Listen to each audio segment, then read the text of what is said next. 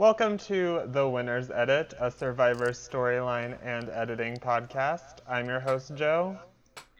And I'm your host, Dan. And on today's episode, covering episode 7 of Survivor Ghost Island, Gotta Risk It for the Biscuit, we have a special guest. Hey, I'm Matt. I'm here special guesting. Yep, and we brought Matt on. We usually watch the show with him live, and not only is he a great person just because he's like a super fan and has great viewpoints on the show, but today as the pre-merge winds down, we're going to want to talk about the tribes that it consisted of and how those apply to the future Winner's Edit. Yeah, a long time sort of educating principle has always been sort of like the idea of the complex tribe, and my go-to expert, I think possibly the most knowledgeable on the internet about this topic, is our friend Matt. So we thought it would be a great time, considering tribes are over, to bring in somebody who knows a whole lot about complex tribe theory. So, yeah, Matt, based on, what is your sort of relationship with complex tribe theory as a tool for this sort of thing? Yeah, so I think that, just to provide the viewers with context about me and my history with Edgic. I started doing Edgic back on Survivor Sucks way back in Gabon.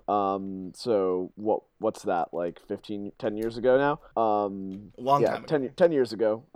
And Gabon was a very weird season to Edgic for. A lot of people, myself included, as I was learning a lot of these principles, got it wrong because, Bob kind of came from nowhere. And complex tribe theory and its sort of sister theory around negative tribe edits were a big part of what confused people about that season, because on the one hand, you had this Coda tribe that was the more dynamic tribe, had better long-term story threads versus this Fong tribe where everything was about that vote and that was being portrayed as this awful dumpster fire of a tribe. And then after Marcus got eliminated, it was okay, but the Fongs were in control of the game, and the one person on Coda with the consistent edit has now been eliminated. What's going on? And I think that more sort of strict adherence to sort of those core principles would have helped identify that the winner was actually going to be a Coda the entire time. Yeah, and that's something that I've always agreed with too. Gabon is such an anomaly in terms of just the way the story was presented. Bob is not a typical winner at all, but longtime sort of complex tribe theorists have always been people should have realized Bob was the winner because he was the only one who made sense, after Marcus leaves, essentially. Yeah, right? and in retrospect, I would adhere to even after Marcus because, frankly, no one else on Coda 2... Anyways, we're getting a little bit into the details here, but, basically, the idea behind complex tribe theory is really the storytelling principle that the winner exists on the pre-merge tribe or series of tribes that are complex, and complex here specifically meaning the tribe that is shown the most level of detail of interpersonal dynamics that don't immediately pertain to votes that happen during the pre-merge. So yeah, I think that's a perfect definition there. So and if you want to take a step back and talk about it at an even higher level, it's basically it's what tribe gets the stories that aren't immediately resolved in that episode. It's really what it comes down to. And so with the Gabon example, Coda had all of these interpersonal dynamics with Charlie and Marcus, and Bob is this sort of outer person to this Onion Alliance, and their distrust of Susie and Dan and all of this stuff that really never meant anything because that tribe never went to tribal council, whereas Fong, the tribe that was going to tribal council every time, was literally just getting content about who was going to go home each week. And that principle's, generally held true season to season, that the winner is on that tribe where those interpersonal relationships are highlighted when they don't really matter. And I mean, it makes sense on more than just a complex tribe theory basis, right? Because if you're telling a story, you want your main characters to... You want to understand the world they're living in, the relationships they're building, and it makes sense to have the winner come from the tribe that has more of those. Yeah, it's a separate theory, but ultimately it just makes sense when you're looking at the story to factor in where they're coming from, who they're talking to. Yeah. What characters are around them. Supporting characters are just as important to a protagonist story as anything else, really. Yeah, absolutely. And that's why, it's always funny when you read theories oh, could Chelsea be the secret, weird, anomalous winner? No, because nobody knows who she is because she hasn't said anything. And, people like us, people who listen to this podcast, like, we're all very heavily invested and we're paying attention to like every little detail that's going on, but like the average viewer is like barely paying attention while they watch Survivor and can like remember 4 people. So like the winner is going to be someone who is like germane to the stories that are being told kind of throughout the entire season. It's why a winner like Michelle was really easy to peg, because Michelle kept getting these storylines that like had no bearing to anything that was immediately going on. Yeah, and I think it's no coincidence that I feel like Edgic really spikes in popularity following Ko Wrong, because people are like, wait a minute, how did everyone know that Michelle was going to win? How is there this vocal minority who is just certain, especially on a season that wasn't spoiled? So it's like, I feel like the two go in hand, where it's like the kind of rise of Edgic popularity, I feel like has so much to do with Ko Wrong and Michelle, because to a casual audience, it's a blindside, but to Edgic, it was like on episode 2, episode 3. And even beyond sorry, go ahead, Jeff. I think on seasons like Cow Wrong or Game Changers, where the eventual winner doesn't go to a lot of tribal councils, it's easy to sort out the complex tribe theory then, because you're getting someone who's getting a lot of content, even though it's not relevant to the immediate story. I think it gets trickier when you get a more even season like Heroes versus Healers versus Hustlers or something like that. Yeah, I mean, I would disagree a little bit with Triple H. I think in terms of like how you framed it, because like in Triple H, you still had kind of one tribe going to most of the tribal counselors. Like Hustlers 1.0 and then Hustlers 2.0 both went to like 2 out of 3 tribals of those phases. Yeah, because Ryan ended up going to like 5 out of 6 tribal councils or something like that. 4 out of 6, but basically. And like what was really harder there, and I think that like as we get into like this specific episode, what's harder here as well is that when you have 3 tribes, and then with this most recent episode of Ghost Island, you've had 3 tribes plus Ghost Island, which takes up a scene. It's harder to identify a complex tribe in that, because like every tribe is going to get shown at least once an episode, and the amount of time you have that the editors are able to dedicate away from like the story of the vote that's happening that round becomes very limited. The bandwidth for that goes much lower. And I think that like as we talk about this most recent episode, Gotta Risk It for the Biscuit, as we talk about that more specifically, like I think that one thing we'll end up talking about a lot is that like this episode really felt like the show was in a holding pattern. Like nothing really happened that's going to matter here versus in previous episodes where, you know, we maybe saw more development. Yeah, especially in this episode, you have 3 advantages come out. Ghost Island, a tribe swap, 3 tribes. Really, there's not a whole lot of time for any sort of long-term stories that aren't immediately relevant, right? Like, you do get Michael's idol will matter down the line, but not in sort of a long-term story in terms of this is necessary for a plot down the line. Yeah, exactly. So maybe what we should do is focus on this season now, and basically maybe we should walk through kind of like each tribe and what makes each one like could be the complex tribe, etc., etc. Yeah, so go through each stage. So the first 2 episodes, and then from Morgan to Stephanie, and then now James and Bradley. Yep. So let's start with just original Malolo versus original Navidi. So obviously Malolo is kind of positioned as the losing tribe. They lose both tribes. They lose both challenges and go to tribal council twice. A lot of their airtime is dominated by Jacob Derwin, and we've kind of talked through in the past of just sort of what that means for the story. But I think looking at it under this different lens of complex tribe theory, what were your takeaways from this, like, premiere, essentially? Yeah, so I think the takeaways from the premiere was a little bit wonky because, like just putting sort of the conclusion first, like Navidi 1.0 to me was the complex tribe, but it was also a complex tribe where half of the tribe got ignored, which is weird. Which is super weird. Which is weird, but like if you think about what happened on Malolo, they went to 2 tribal councils, and the sort of 2 episode story arc that we got there was incredibly dominated by Jacob and why this clown is a fucking clown. Like and just like his downfall, right? Like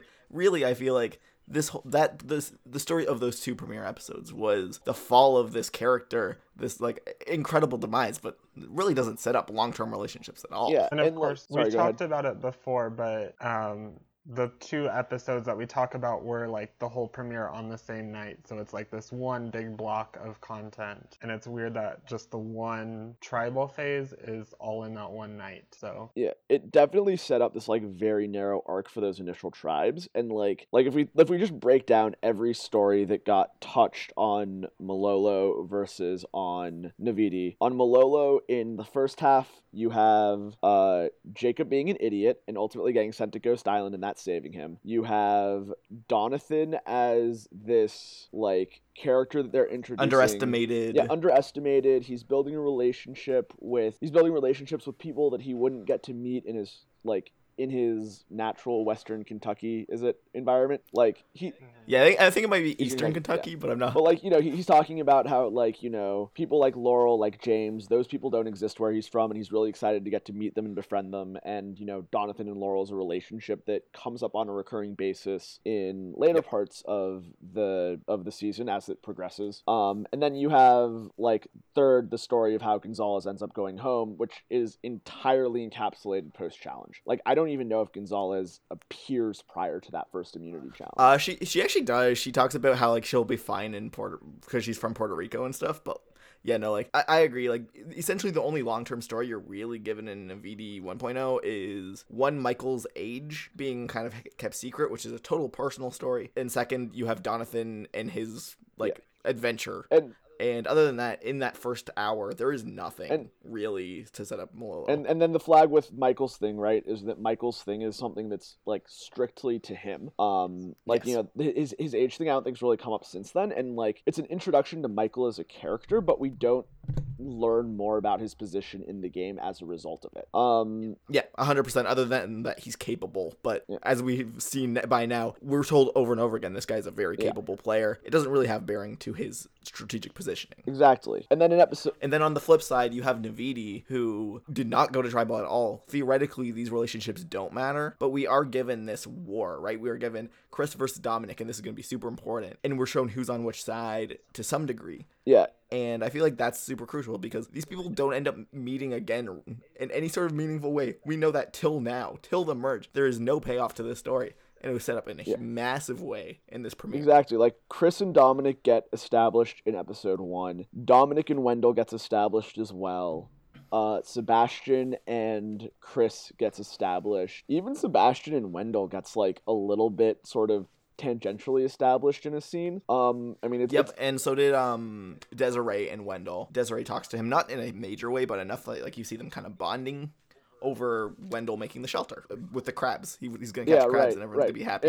And like Wendell gets this very large personal introduction, as does Dominic, as does Chris. Like even though Des is mostly not super relevant in the first episode, she has her portion about that initial challenge, but after that sort of very much fades to the background. And then even though like Angela and Bradley and Chelsea, might as well not be there for the first 2 episodes, you have Wendell, Chris, and Sebastian all getting super established in this like 4-person like double antagonistic pairs relationship. And then on top of that, you also just have like Kellen getting sort of similar to Michael on Malolo. Kellen in isolation gets a bit of a introduction, so that she's someone that we're going to remember down the road as she continues to be a fairly high visibility, fairly significant character kind of throughout this pre-merge. Yeah, no, absolutely. I mean, obviously, I think when I was first watching it, the biggest death sentence for the idea of Navidi being the complex tribe is that second hour, where almost half the everyone except for Dominic, not just half, is even invisible, right? Yeah. Like, I mean, no one is in that second episode, but I don't think it matters too much. I feel like with what we know now, I think absolutely Navidi 1.0 was the complex tribe, but that was, I feel like, a little bit of a red herring that this tribe is just gonna go away for now. Yeah, and I think the second hour continued to develop the Chris and Dominic relationship. Yeah. And that, the screen time on Navidi during that second hour didn't really do anything else. It was really just about developing that Chris and Dominic relationship. But then you look at what happened on Malolo, and really, what development really happened there that was on a long-term basis relevant. Like, you had Jacob continuing to be a clown. Jenna, Stephanie, but like Jenna and Stephanie matter. gets like introduced by exposition. You know, if Jenna and Stephanie had been a relevant relationship, I would have expected an introduction closer to what you get with like other long-term pairs, like what Wendell and Dominic, Sebastian and Chris got, what in previous seasons, you know, like Ryan Devon, Amanda Todd, yep. JT Steven, like these other pairs that matter on a long-term basis get these really strong like introductions, and Jenna and Stephanie get this really brief like, hey, we're kind of the swing votes with like Brendan or Michael as a decoy boot to the obvious Jacob boot. And then, you know, Stephanie gets content around we forgot in episode 2 for Navidi that the legacy advantage with Morgan got a scene for legacy advantage. That's now gone to Dominic and it's just like super chilling in the background. Chekhov's legacy advantage. Anyways, but like everything on Malolo, like, yeah, we got the stuff with like Stephanie getting some characterization and how she flirted with Jacob to get the legacy advantage information out of him. But again, that's like something that was very tied to that plot. We had stuff from James, like about James failing the challenge and taking ownership and responsibility of that. But James was the decoy boot. That was tied to that specific post-IC like vote decisioning. None of that was stuff that was really being set up for like longer term meaning, and stuff that like we never revisit down the road. Yeah, absolutely. And I think like one of the biggest things here is just the idea where like even Michael, who is kind of our main character here on Malolo, is in this episode talking about like the importance of like challenge performance. I feel like overall it's just not a great look for Malolo, and I think what we see here is that there are more entertaining characters, but that doesn't mean they're more complex. Yeah, I mean, like, I feel like the producers loved this original Malolo tribe. Like, all these people are very wonderful, good energy to the show. But that doesn't mean, like, their relationships really weren't developed for a tribe that was most of the screen time for 2 hours. Yeah, and that came down to, like, Jacob just sucking time. Like, I think that, like, someone did the math, and, like, as far as, like, number of confessionals above, like, percent confessionals above expected. He's the most overinflated character of all exactly. Like, he just, and, you know, I don't think anything will ever compare to, like, Russell Hant's episode 1 of Samoa, because that was, like, on an entirely other level. But, like, Jacob is kind of the closest we've seen since then, except this time it was just, like, the show embarrassing him for 2 hours. Mm-hmm. I think the closest thing we see to something that still pertains to Malolo from those first 2 episodes is the idea of them being the best tribe of all time. And that's just something that naturally isn't going to resolve over the course of those 2 episodes. And we're just supposed to look at it and be like, is this going to come true, or is it going to be a death sentence? Which, yeah, like, I think overall this episode uses Malolo as sort of a symbolic way to tell us, like, give you the motifs that are going to be important in this story, but ultimately Navidi is the complex tribe. But I think moving on, we should probably talk about the next swap. So we have Malolo 2.0 and Navidi 2.0. Yep. And I feel like this one is much less nuanced, because for me, this is where I kind of clued into the fact that absolutely one of these tribes is complex and one of them is not. So I feel like we don't have to spend too much time on it, but maybe we should talk through which one it is, because I think the answer is much different than the last one, where I don't think there really is much debate. One of these tribes is blatantly more complex than the other, I think. I mean, like, you had an episode where one tribe literally wasn't shown before the immunity challenge. Like, you had 2 episodes. No, I think it was only once. I think the other time that, like, Malolo got, like, 1 pre-IC scene. But, like, yeah, it was pretty close to 2, though. Like, basically, New Malolo got no content when it wasn't absolutely necessary, and it was all setting up these relationships on New Navidi, like, new storylines, and ultimately, Malolo's story was, look how sad everything is. I hope we have hope. Like, there really wasn't this push for a broader narrative at all, and to me, that's more and more when I started cluing into, oh wow, Navidi has our winner. Yeah, I think after episode 4 on my personal chart, I just scrapped everyone who wasn't Wendell, Dom, Laurel, and Donathan from winner picks. Because, like, and Chris, I think I held Chris at that point as well, but like yeah, as you said, like, New Navidi, we got so much care and, like, consideration to these interpersonal relationships with, like, really everyone on that tribe except for James and Libby was, like, getting this complex network of relationships with each other. that sort of like cross everything else. And then you have like James and Libby, who don't really get connected into people very well in that, and James is obviously gone at this point, and frankly I don't really know how long Libby will be around. I think Libby is a character who perhaps doesn't matter that much to the long-term story, and so they're kind of... But she gives really good content, so when she is relevant, they put her front and center. She's like... I really think she is one of those types of characters. Yeah, I mean, she's getting kind of like a similar edit. If I wanted to compare her to anyone from an edit perspective, I think that Cataly from Fans vs. Favorites is probably... Yes. A good comparison. Like, when she shows up, but otherwise she's just like not a character who's really gonna matter. And then you have like all these relationships, and then on New Malolo it's like lol Navidi majority, Pagonging, lol Malolo minority, and there is like the only piece of nuance we get in any of that, and the only story thread from Malolo 2.0 that like extended beyond that tribal phase was like this Jenna Sebastian thing that got set up. Yes. That's like the only unresolved thing from that. And I guess tribe. Bradley being like a dick. I mean, but Bradley is a dick isn't like a long-term story that involves multiple characters. It's just Bradley's being a dick over and over again, and people commenting that he's a dick over and over again. That's not a story. Yeah, and no, I absolutely. think like on this tribe, there's Kellen, who's still getting a lot of content, but it's not pertaining to anyone else, and I think that's important to note. I mean, like, Kellen's entire content has just been narration and talking about how terrified she is of making a mistake, while, like, it zooms in ominously on the Ghost Island, one mistake will haunt you forever over and over again. Like, yeah. It's really, like, in your face at this point. Like, to me, after episode 1, I was like, you know what, this could be a little bit of a...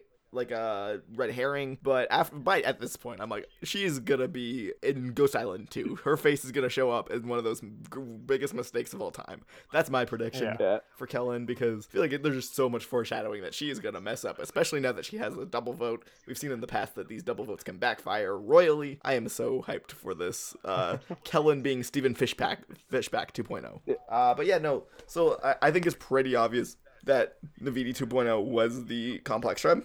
Yes. I think the most interesting discussion comes with these new tribes. Yeah. So you get Navidi 3.0, Malolo 3.0, and Yanuya as a new third tribe. And I think my pitch here is I don't think there really was a complex tribe for this one. I don't know if this is just because of how much screen time is needed for 3 tribes plus Ghost Island, but overall these tribes were fairly even. Overall, they didn't really like combat too much with each other, and most of them had some sort of developed relationships, but not necessarily long-term stories. And I feel like it's very interesting. And one theory that I want to articulate is I think at the end of this episode this week, I think the show was trying to argue 3 potential winners from each tribe. I think it was trying to be like, Michael could be your winner from Malolo. Dominic slash Donathan could be your winner from Navidi. And Wendell could be your winner from Yanuya. But I think, in my opinion, it a little bit backfired. But I do think that was kind of the intent, because it was really giving each one of those 3 people, these figureheads, way more content than anybody else. Yeah, so the one thing I would disagree with on that is that I think actually over 2 episodes, and this is going to sound really perhaps a little bit weird, but I think that the way that Yanuya's storylines were developed versus Navidi's storylines were developed on these third tribes, I think that Yanuya's were a bit more forward-looking. Yes, so like with Yanuya, like Yanuya had very little content over 2 episodes, which, given that we're with 3 tribes, this most recent episode, they also have to get Ghost Island in, and they never went to tribal council. Like, there's not going to be, like, there was a hard cap on any tribe's screen time during these 2 episodes, and so Yanuya was the tribe that ultimately got the least amount of absolute screen time.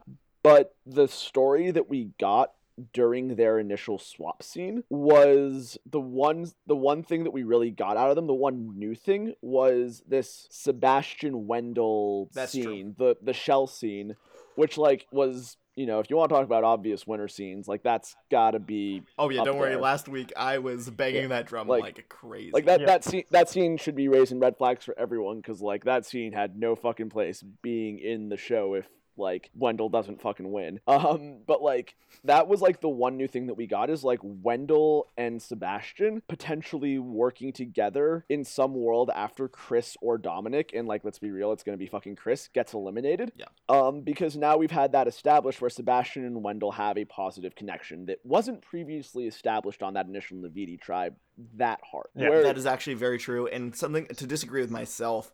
We also get the idea that Wendell beforehand was managing Dominic and Chris's personalities individually. That idea was never really shown to us on the show before Yunuya, and now there's 2 episodes in a row where Wendell's talked about he's been kind of the guy who's behind the scenes controlling things and making sure they get along, and I feel like a long-ish term story that we weren't actually given beforehand. Yeah, I agree with that. And then the thing that I want to juxtapose that to is what we got in Navidi, especially not this most recent episode, but in the previous episode, where their initial scene after they swapped was about Dominic and Bradley and Libby, which then had an immediate payoff this episode. So it didn't use, like, they didn't use that chance, and by they I mean the editors didn't use that chance to establish Dominic's relationship with Chelsea, establish Chelsea with Donathan in any way, establish like Donathan and Libby in any way. We don't know what like Donathan and Libby's relationship is, and they've been on a tribe literally the entire pre-merge together. That's actually a really good point. So like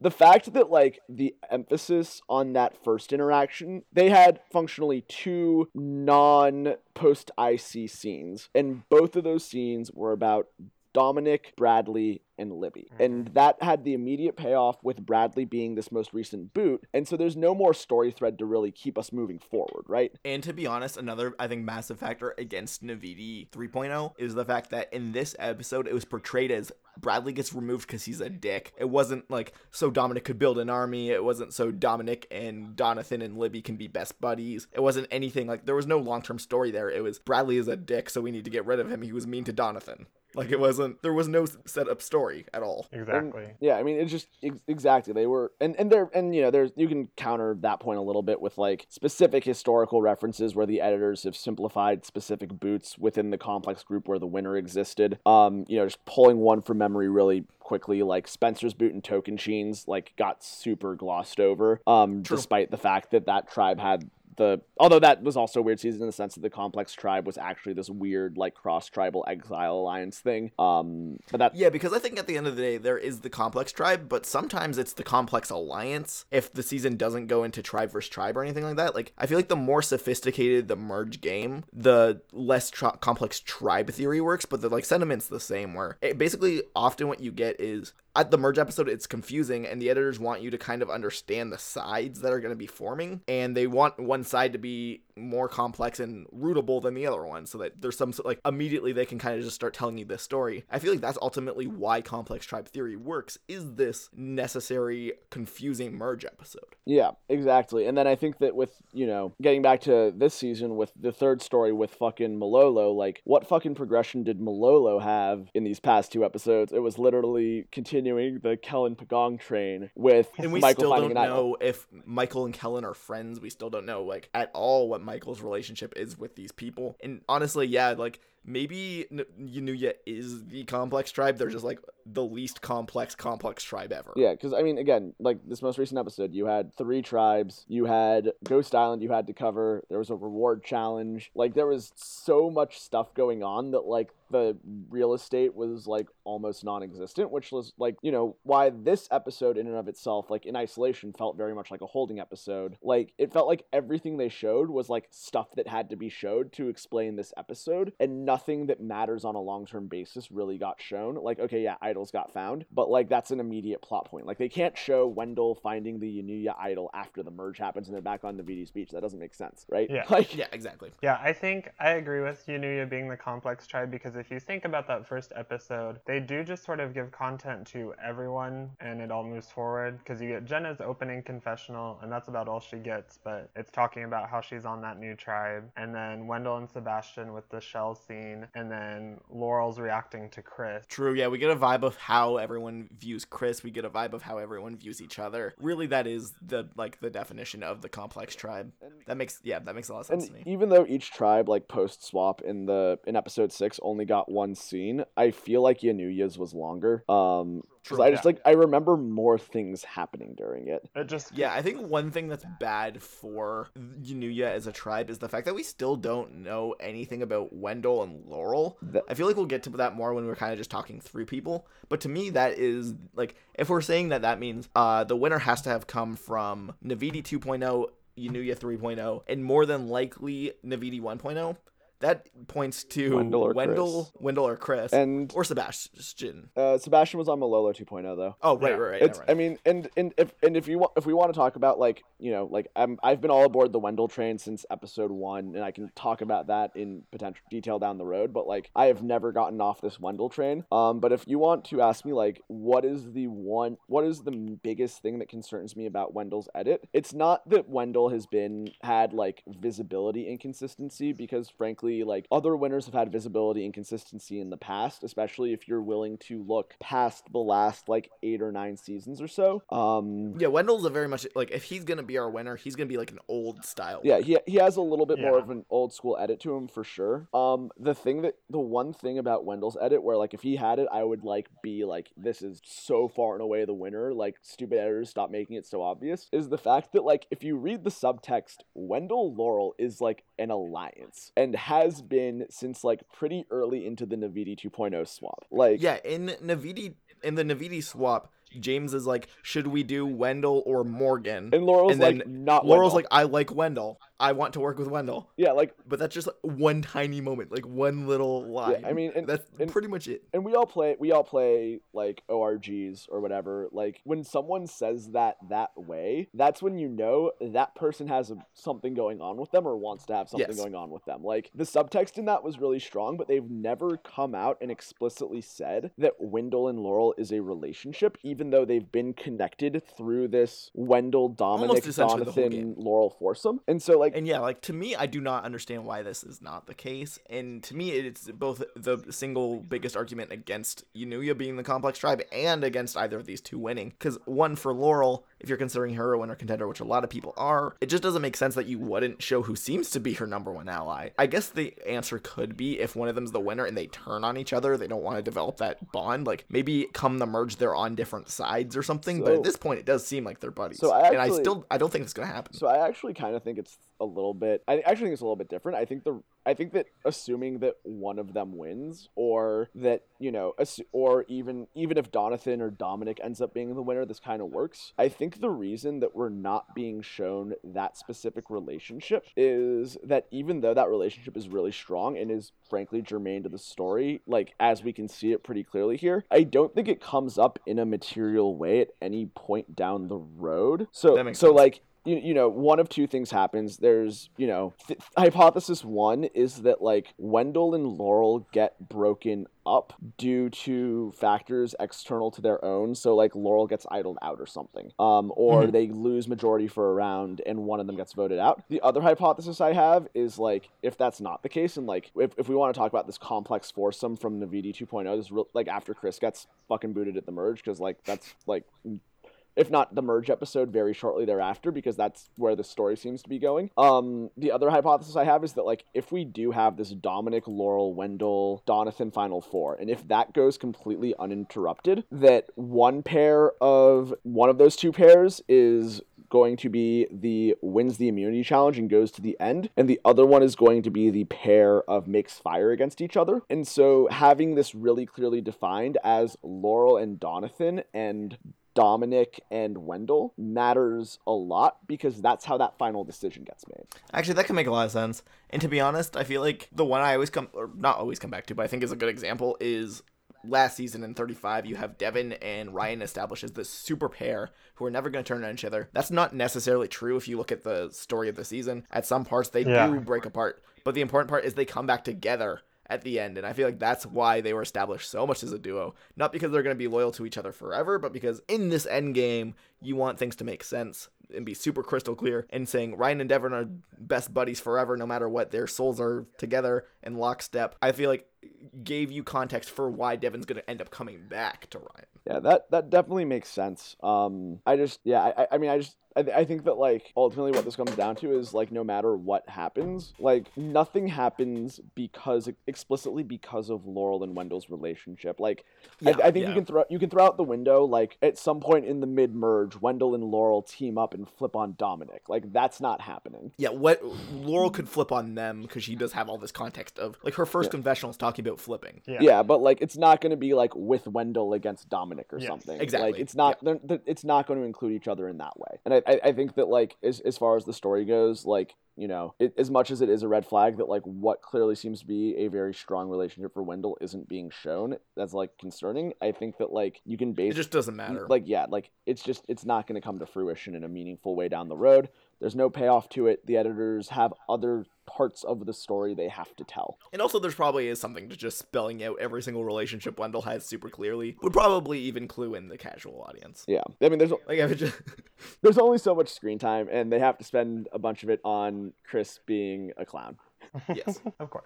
So yeah, I feel like that's a good sort of talking point through Complex Tribe Theory and specifically how it relates to this season. Maybe now we just kind of talk about like general thoughts on this episode. I thought it was really fun. Like a little bit advantage heavy, and like we didn't really get many stories, but I feel like it was a wonderful downfall to a character that we've been really hyping up this whole season in Bradley. So yeah, Joe, what did you make of this episode? I think I liked it, which is weird given all the, like, necessary content that we keep talking about. I feel like, from my perspective, it really narrowed things down. Like, I know we've talked about Wendell's premiere being really good, but his content this episode, which we'll get to, just feels so in your face. So certain. And, yeah. Yeah, I would agree with that exact assessment. Like, I enjoyed it from an entertainment point of view.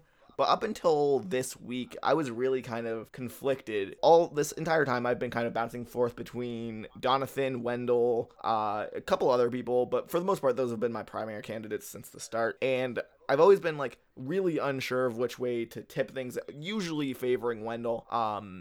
But this episode to me was, as I said earlier, I think it was designed to try and position three main candidates to win. And I think it kind of failed in that promise because I feel like they went overboard with the amount of content for Wendell. I feel like he has way too many winner scenes at this point, almost to the point of like all his content is winner scenes. Yeah, that's why I never really got off the Wendell train, is that, like, really, other than the Morgan Boot episode, every time Wendell has been on screen, it's been like sirens of like, this is winner content right now. Like his ratio there is just the stuff really you gross. Make the winner montage of at the end, right? Like when we refer to winner scene, it's like on the reunion night when he wins, they air that 30-second package where it's like Sarah Lucina talks about being a cop and now she's a criminal, and then she talks to Troyzan and then she says she wants that advantage. Like it's being able to boil down their story into some quick, succinct little moments, and almost all of it is Wendell's content. Yeah. Yep. Absolutely. You know, I like the episode. It wasn't the most interesting episode in a lot of ways. I think that it was, you know, a lot of payoff to things that we kind of expected to happen, but it's a fucking stick. Yeah.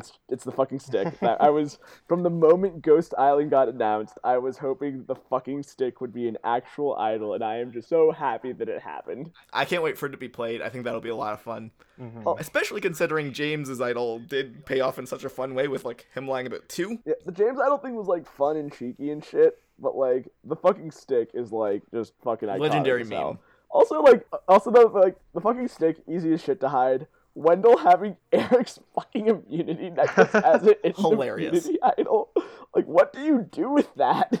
Yeah, I guess if we're talking strategically, I think it's super interesting that Wendell and Dominic together have 3 idols, which is wild. Like, Legacy Advantage isn't it technically an idol, but for all intents and purposes, if he uses it at the merge, it's an idol. Yeah. And then Wendell has an idol. And Wendell knows that Dominic has these 2 things, but Dominic doesn't know Wendell has these things. And I think that's super interesting come the merge. Yeah, I mean, Dominic is definitely the person who, I think, or not Dominic, I'm sorry, Wendell. Wendell, if you compare him to Dominic's position in the game, just generally seems to be in a better position because, like, being a strong social player is generally a better thing than being a strong strategic player, and Wendell is a clearly very strong social player who has probably a very good strategic game as well, but, like, the social game seems to really be his strength. Yes. And I think a huge thing about this season specifically, like me and Joe have talked this through every week, this show this season overwhelmingly is telling us that social game is the most important. Being kind to people is the most important. Paying attention to things. Being considerate. I feel like if we're talking about Bradley's story, it's the story of how being inconsiderate is a weakness,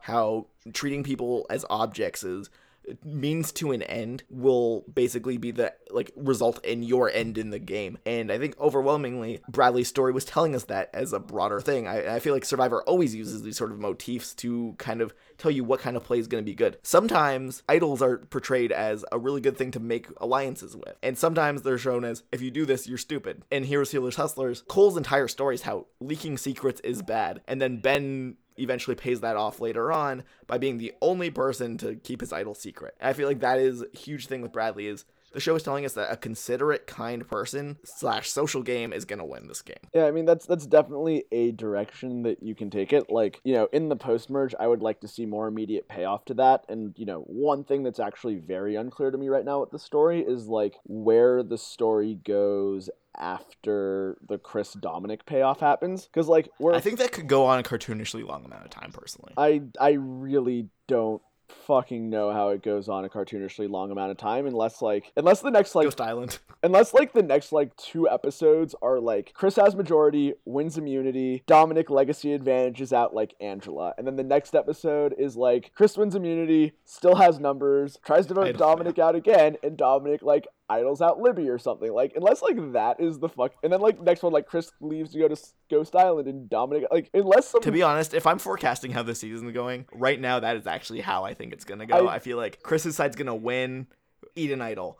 Then maybe Chris wins an immunity, and then I feel like Chris is gonna last longer than he probably should by winning immunities, by going to Ghost Island, and it'll be idol Ganza, but then it'll flip and Dominic's side will win. I give Chris at most this episode or the next. I think it's the same thing as Ben Cole last season, where I guess Cole made it 3 rounds. Cole made it 3 rounds. Maybe I guess 3 rounds is probably the absolute life.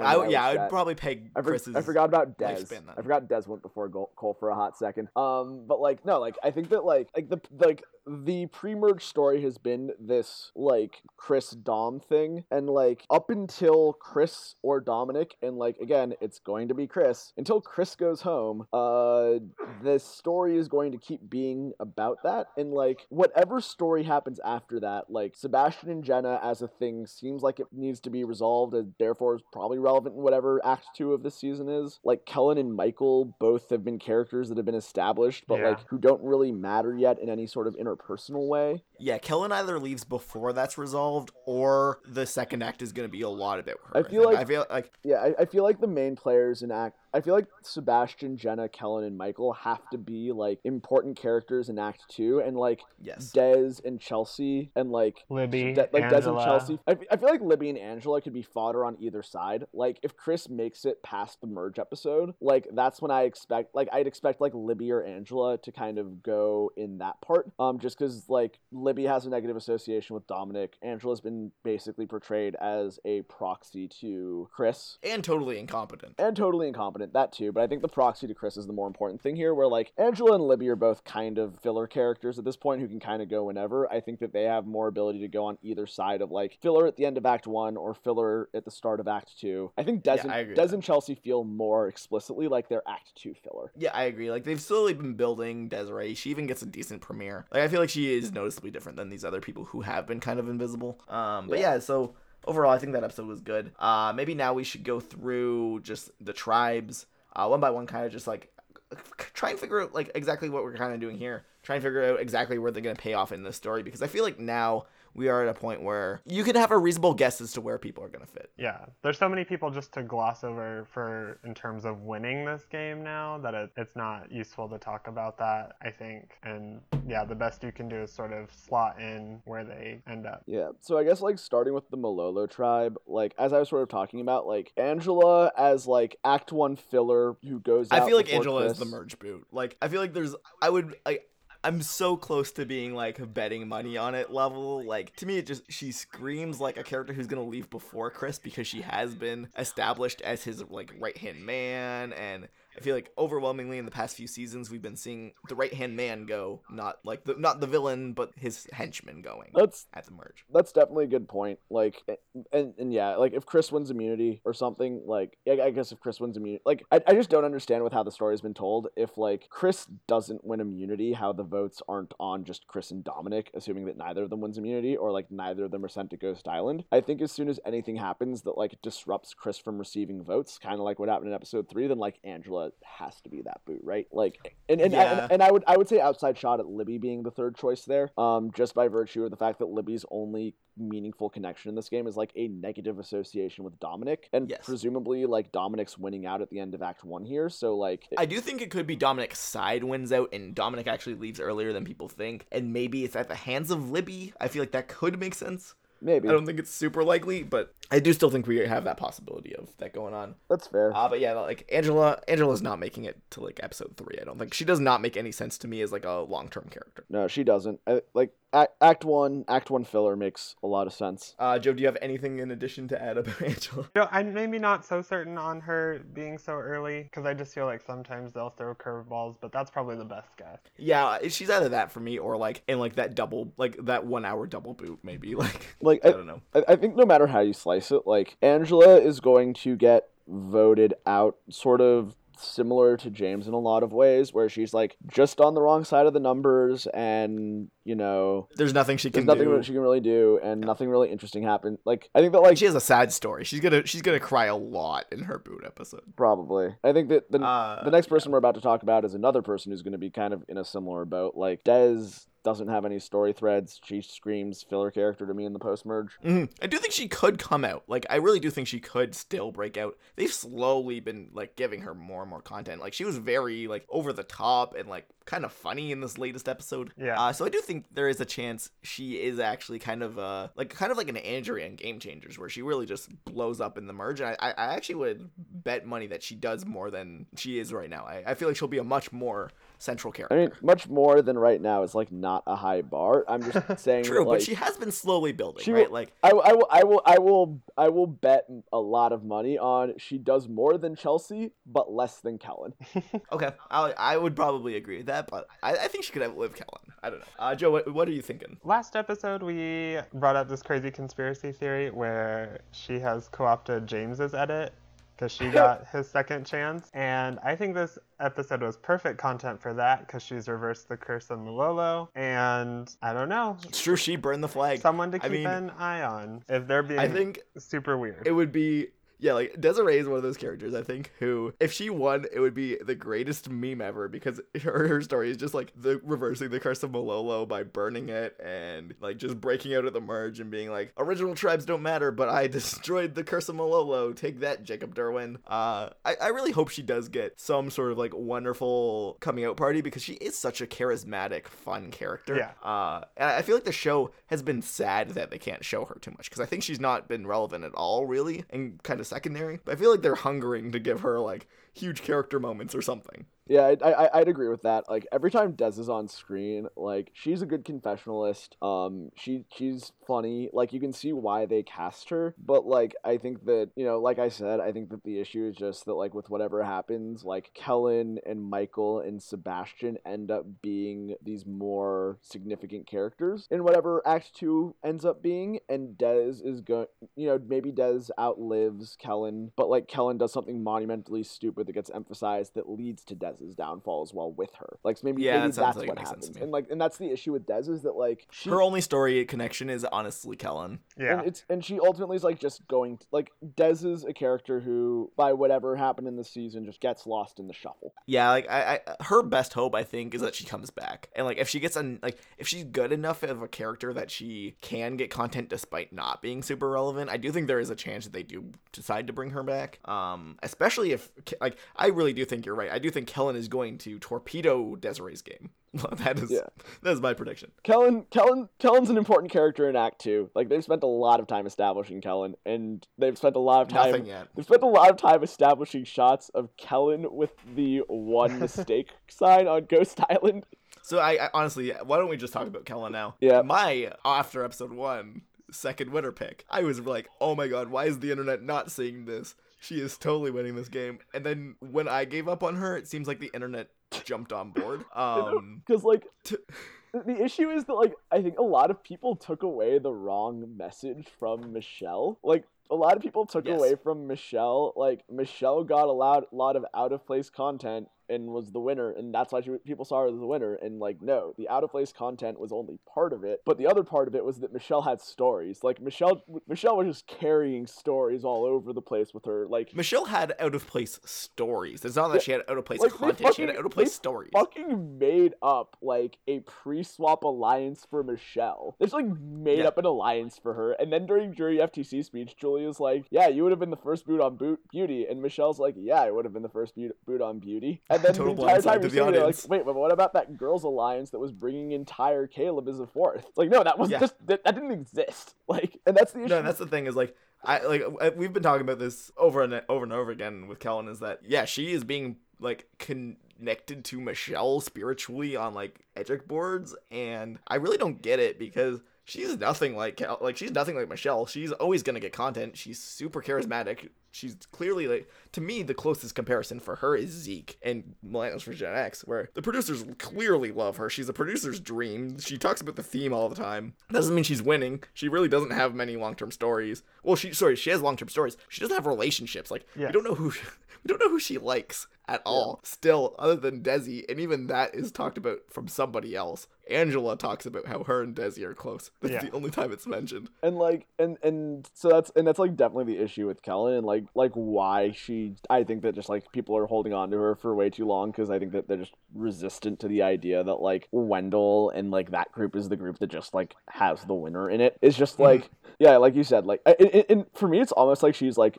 reverse Shell, where like Michelle kept coming up and had all these stories when she had no place having content. Kellen has been to a lot of TCs. Kellen has been like, she been has to Ghost been Island relevant twice. She's been to a bunch of TCs. Like, Kellen is a person who, by virtue of going to a bunch of TCs, like, should have screen time. And she has that screen time and then very little more than that. Yeah, she gets, like, what's absolutely necessary. Plus this, like, emotional story of her, like, reversing her own curses in her life and trying to turn that into, and this whole one bad decision thing. Like, those are her stories. Yeah. But they're very personal and they're not connected to anybody else at this point. And honestly, I think it's really not a good sign that the recaps keep saying things like, Navidi is fractured. And then Kellen's like, Navidi's strong, Navidi's strong, Navidi's strong. I really do think her story is going to be Navidi breaks at the merge, and she's like, what's going on? This thing I believed in, this concept of Navidi, this tribe loyalty, is nothing. It's meaningless. Where do I go now? I really do think her story is going to be about finding herself, finding her position in her game after Navidi implodes. And that's why she doesn't have any relationships at this point, because it makes no sense for her story to establish any relationships at this point. I mean, I also think her story is just going to be about her doing something really stupid. Yes, that's going to be the other big part. I think that, like, but I think that no matter how you slice it, like, you know, when you look at the treatment of Kellen versus, you know, Dez versus Chelsea versus, I would say, even a little bit Jenna, like, I think that Kellen and Michael are two of your big characters. I'm not going to say antagonists, because I don't necessarily think that they'll be the bad guys, but maybe antagonists. I think Kellen could still be our villain. I think Kellen could be your Act 2 villain. Michael, maybe Act 2 villain, maybe more of an Act 2 No anti-hero. way. Michael's a hero. Michael's underdog. Michael is like, I feel like best case scenario for Michael. We'll talk about this in a second. Yeah. He's going to be Wentworth. I'll talk about that in a little bit. Yeah, no, like Michael, but like Kellen and Michael have been those characters where like they've been established really well, but they don't really have stories yet. Yeah. And so like that's Act 2, right? Like those stories have to happen at a point. Yeah, I think if we're talking about Kellen right now, I think like earlier we posited like what is the story going to be after Chris and Dom pays off? I think it is where do we go now that Navidi isn't trustworthy, now that Navidi isn't a family, now that like Angela talked about, my family betrayed me. I feel like that's honestly going to be Kellen's story too, and it's going to be probably a lot of people. I feel like Kellen is going to be the figurehead for this story moving afterwards of like, where do we go now that the world that we believed in is over? Yep. I think we're in agreement on that. Like that would make a good story for Kellen. You know, and I think that, you know, other stuff we could talk about is just like they kind of pull a new story out of their asses, kind of like, you know, last season the Act 2 story was largely about like Ben versus Chrissy, and that like wasn't a story that they started planting really until the merge episode itself. So I think that that's another thing for us to watch next episode, is like, as we get this payoff of Chris versus Dom, either, you know, what's forming in the background? Like what's forming as like the next step, because they're gonna want to thread those stories together the way they did last season, where like the Cole versus Ben thing had its payoff over those first 3 episodes, but during the same time they started really developing that tension between Chrissy and Ben that would then drive Act 2 of Triple H. Joe, do you have anything else to add about Kellen? I don't think so. Like we said, her edit looks good on paper, but Like all this season we've been talking about how she has the poster, like the Edgic chart of the winner, but not the story of the winner. I think that's actually still true. Like she got CP3 or something this episode. Yeah. Just like she continues to get theoretically good content. I think I've gotten so fed up with Kellen that like I've just started MORing her where other people are giving her CPs, because like it's a lot of the same things, even though in isolation they're complex. It's like, but it's not really new. And they've essentially given us repeat content from her multiple times. Like we went back and checked, it's not actually repeat content, but she basically says the same things word for word about her divorce multiple times and reversing the curse and the survivor gods. But it's like also I don't really particularly like her as a character. Okay, so Joe, walk us through what your feelings on Michael were in this episode. I don't think he got the content that he needs. Again, like, I've been off the Michael train for a while, but like, so he should be the super underdog that's like, if anyone is spearheading the charge to burn the Malolo flag, it should be him, but I feel like Desiree gets more of that credit. Granted, it could be that Desiree just said that, I guess, like, and you can't like lie and say it was Michael's push. Like, I do think he was associated with that story at least. Yeah, I think I feel similar things about Michael like I feel about Kellen. Like, I think he's going to be important. They've established his character really well, and he has been important. I mean, he's been meaningful to immediate plot lines, but like there's definitely a lot less of Michael they could have shown. Absolutely. True. Like, his Edric bar is like oppressive compared to all these under the radars that are dotted around. But I mean, 100%. Michael's like an okay character. I think you guys like him more than I do, but like, he's my favorite on this season. I mean, he's like unreasonably hot for an 18-year-old, but like that notwithstanding, like I think he is like actually a charismatic character, and Michael's actually frankly someone where like I think he's the best player on this season. I'm not actually I actually think that that Wendell and Laurel are a cut above everyone else, but like I think with Michael, true. Okay, yeah, I mean, what's I think he's the best character that we've really seen in action, because I do think Wendell and Laurel, like, I mean, as of right now, they could be terrible Survivor players. Like, they really could just show up at their second tribal council or whatever and just not have any idea of how to play. I guess this would be Laurel's third, I guess. Fourth. Yeah. Really? Okay. But like, I guess for me, like, the thing with Michael that's impressive to me is like he is good, and he is clearly hustling and doing well out there, and he is 18 years old right now. Like, I'm not sure if you guys remember what you were like at 18, but when I was 18, I was like I wouldn't have even been like Will Wall's level of quote unquote proficient at Survivor. Like, I would have been more of a train wreck than that. And like, Will Wall was a bit of a fucking train wreck because he was 18 years old, and when you're 18 years old, you don't have life experiences, you don't have like composure or maturity, and playing Survivor at 18, it's also just harder to socially connect with people because you're the youngest one by a substantial margin. You have less in common. Life differences matter, and like the fact that Michael can do this well at 18, I want to see what a fucking 25-year-old Michael can do.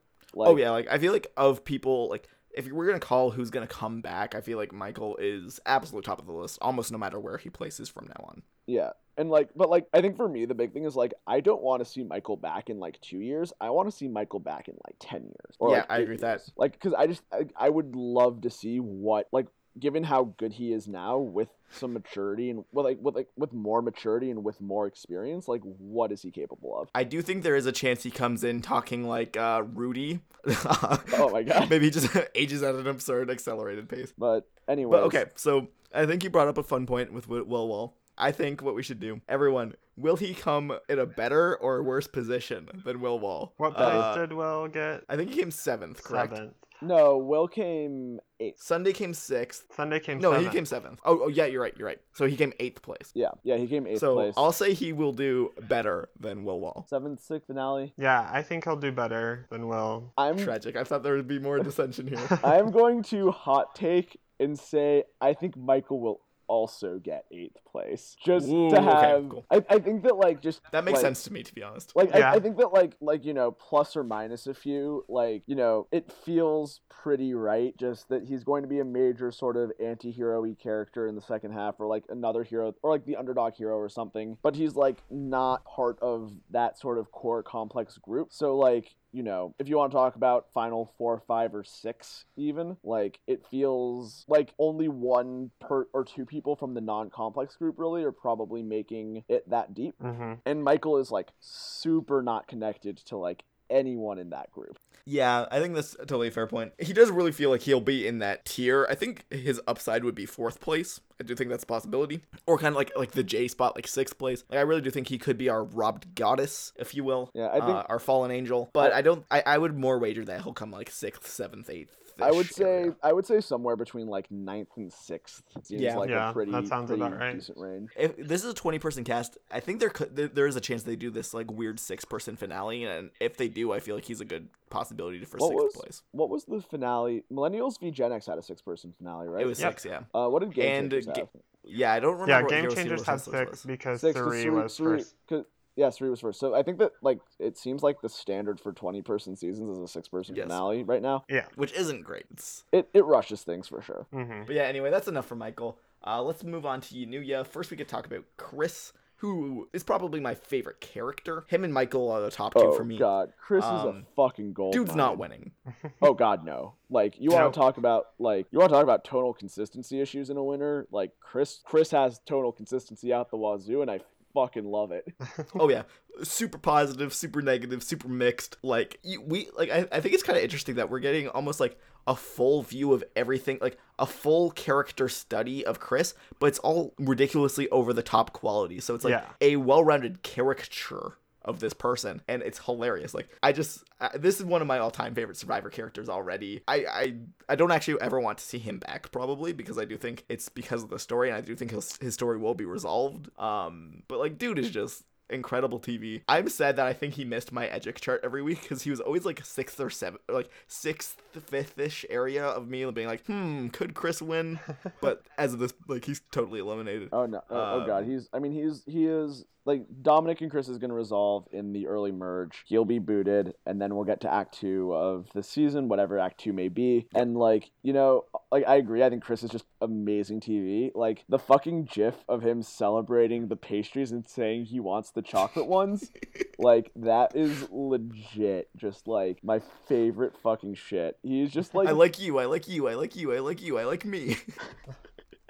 Yeah, shit like that. He just like he is like the dude is just good television. Like at the end of the day, that's all it is to it. Like, and that's fine. Yeah, in our preseason episode, we both kind of thought he would be gone fairly early. Like he would be kind of in that Bradley spot where he turns everybody off and they vote him out. But him never going to tribal, I think, is the best case scenario for this season. Like we never get to see if people liked him or not, because I think deep down we know the answer is they didn't. But we never really had to confirm that. That's awesome. Yeah, I mean, a merge with Chris in it is a better merge. Yeah, I mean, it's made for good TV, but like, Chris, may you rest in peace. Your Survivor chances are going up in flames pretty soon, and I think anyone with a functional eye towards storytelling can see that. Yeah. Yeah.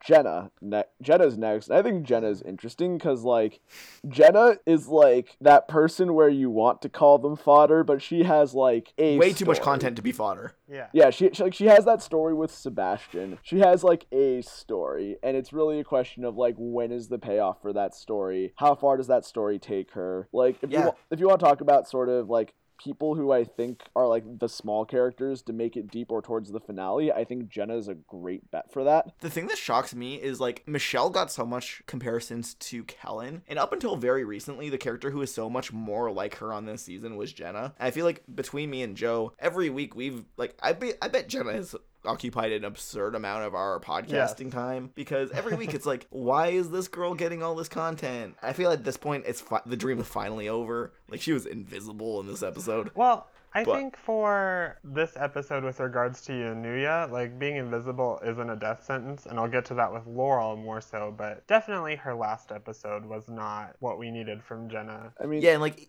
even when she's connected at the hip with major in-your-face character Stephanie, and like they're established as this duo, I really thought there's the possibility it would be kind of a Natalie Anderson Jeremy thing, where Jenna picks it up because they really were setting her up in that way.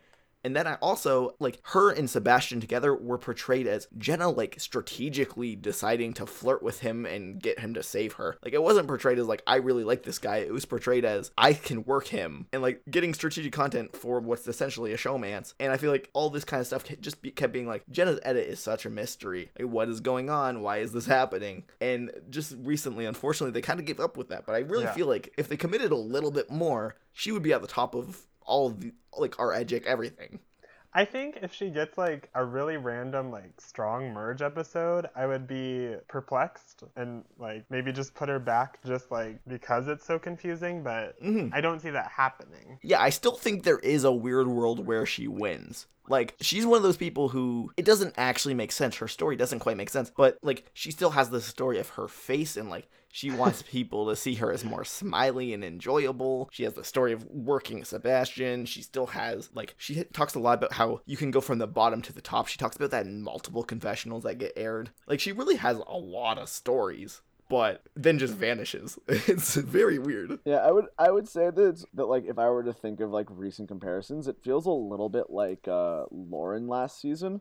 Like, just like Lauren last season had so many just weird mistimed peaks and then would just disappear for a while, and Jenna feels almost like a lower key version of that, where, like, I feel like if you wanted to say, like, who is, like, most likely to finish in, like, 6th place, I think that Jenna is a good pick for, like, 6th place, because it's just, like, the spot where, like, it kind of matters and that person needs to, like, have stories because they made it deep, but, like, it's also kind of 6th place, and 6th place really doesn't matter that much. So, like, I would probably agree with that. And, like, I think that's the thing with Jenna. It's that, like I also think she'll be a major character in the second arc. I think that Jenna's gonna I think Jenna will be a minor-ish character in the second arc, but she's going to be, like, I think that, like, it's like Jenna will be more relevant than, like, Desiree to the ultimate outcomes of things, but I don't think Jenna's gonna really drive the ship on any of it. I think she's always gonna be, like, the supporting character. She feels like Ashley-ish. Yeah, that's true. Yeah, actually, Ashley's probably the best example. Yeah. Where Ashley did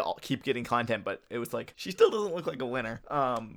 I think one thing is, like, if she wins, she'd be, like, the closest to, like, a Danny Boatwright winner that we've had in a long time. I do think it's almost completely off the table because we do have such viable candidates. But I would like, if like Wendell's merge episode is like him being awful and Laurel's episode is like, if somehow we get to a situation where all these kind of leading candidates are just shown as irredeemably awful or something, and like we have to eliminate them, I feel like then Jenna climbs back up. Yeah, but the fact that there are these viable candidates makes you take her off the table, just like people took Ashley off the table despite getting, like, theoretically good content. Yeah, and I think that the big thing is, if you want to start talking about, like, Danny Boatwright-esque, like, the real UTR, like, Danny Boatwright, Natalie White type winners, like, Laurel is just a better candidate for that. Yeah. So, yeah, honestly, let's talk about Laurel now. Yeah. Joe, is Laurel your number one right now?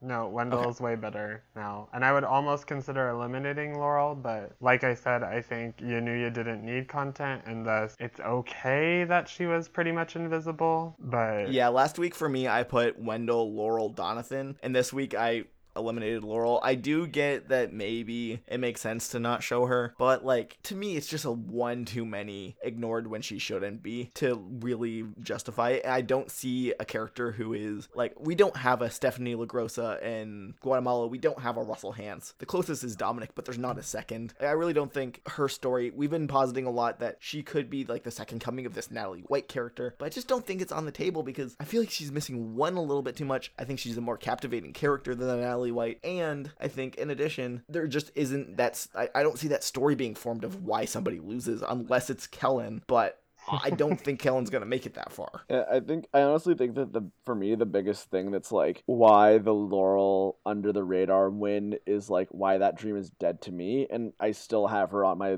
chart for posterity's sake of having more than like 2 people. But like for me, the big reason why it's kind of dead is the fact that Wendell exists.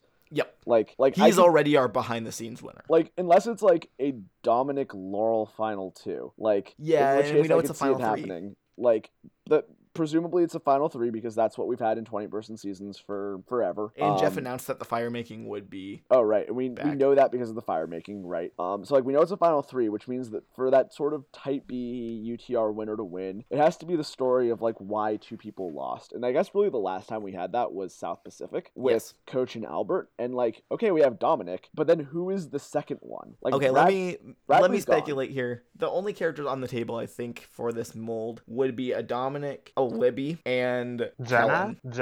Oh, Jenna's face. Yeah, okay. Jenna, yeah. So like for Laurel to win with that edit, like if Laurel's next episode has to be about Jenna, Kellen, Libby, and or whoever, and Dominic forming an alliance. Like that is the world where Laurel wins. Yeah, like, this is the world we're talking about, guys. Like and that's the issue is that like, you know, if Laurel is an FTC with Donathan, if Laurel is an FTC with Wendell, like they have edits that stand up more in their own rights. Yes.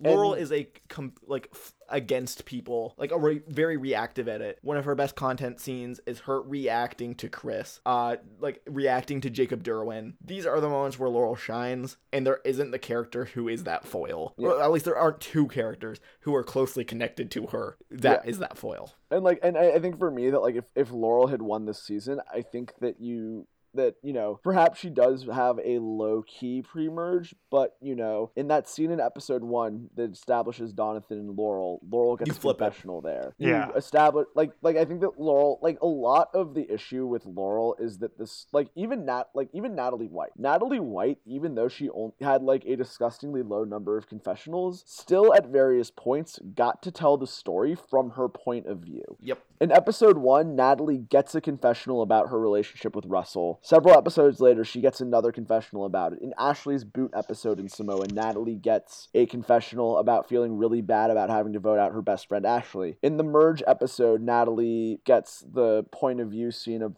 her flipping Galoo against Eric. Like, Natalie at various points tells the story from her point of view. It's just that happens like 4 times over the season because Russell sucks up the entire season. Yeah, or at least gets to talk, even if it's not in confessional. Like, gets to kind of articulate her thoughts through a cipher or something. Like, they really played with things a lot with Natalie, and like you get it a little bit with Laurel, but not enough. And again, there's no super obvious losing goat guy. So yeah.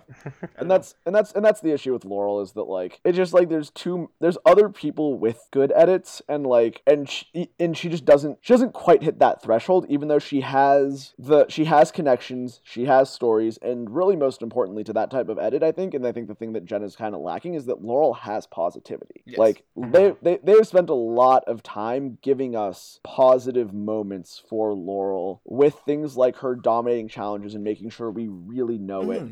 Okay, so I guess like a good follow-up question for both of you is I have no idea, because I don't think Laurel is the winner. I have no idea why they've devoted so much time to her, because they're kind of telling us she's secondary, but not really.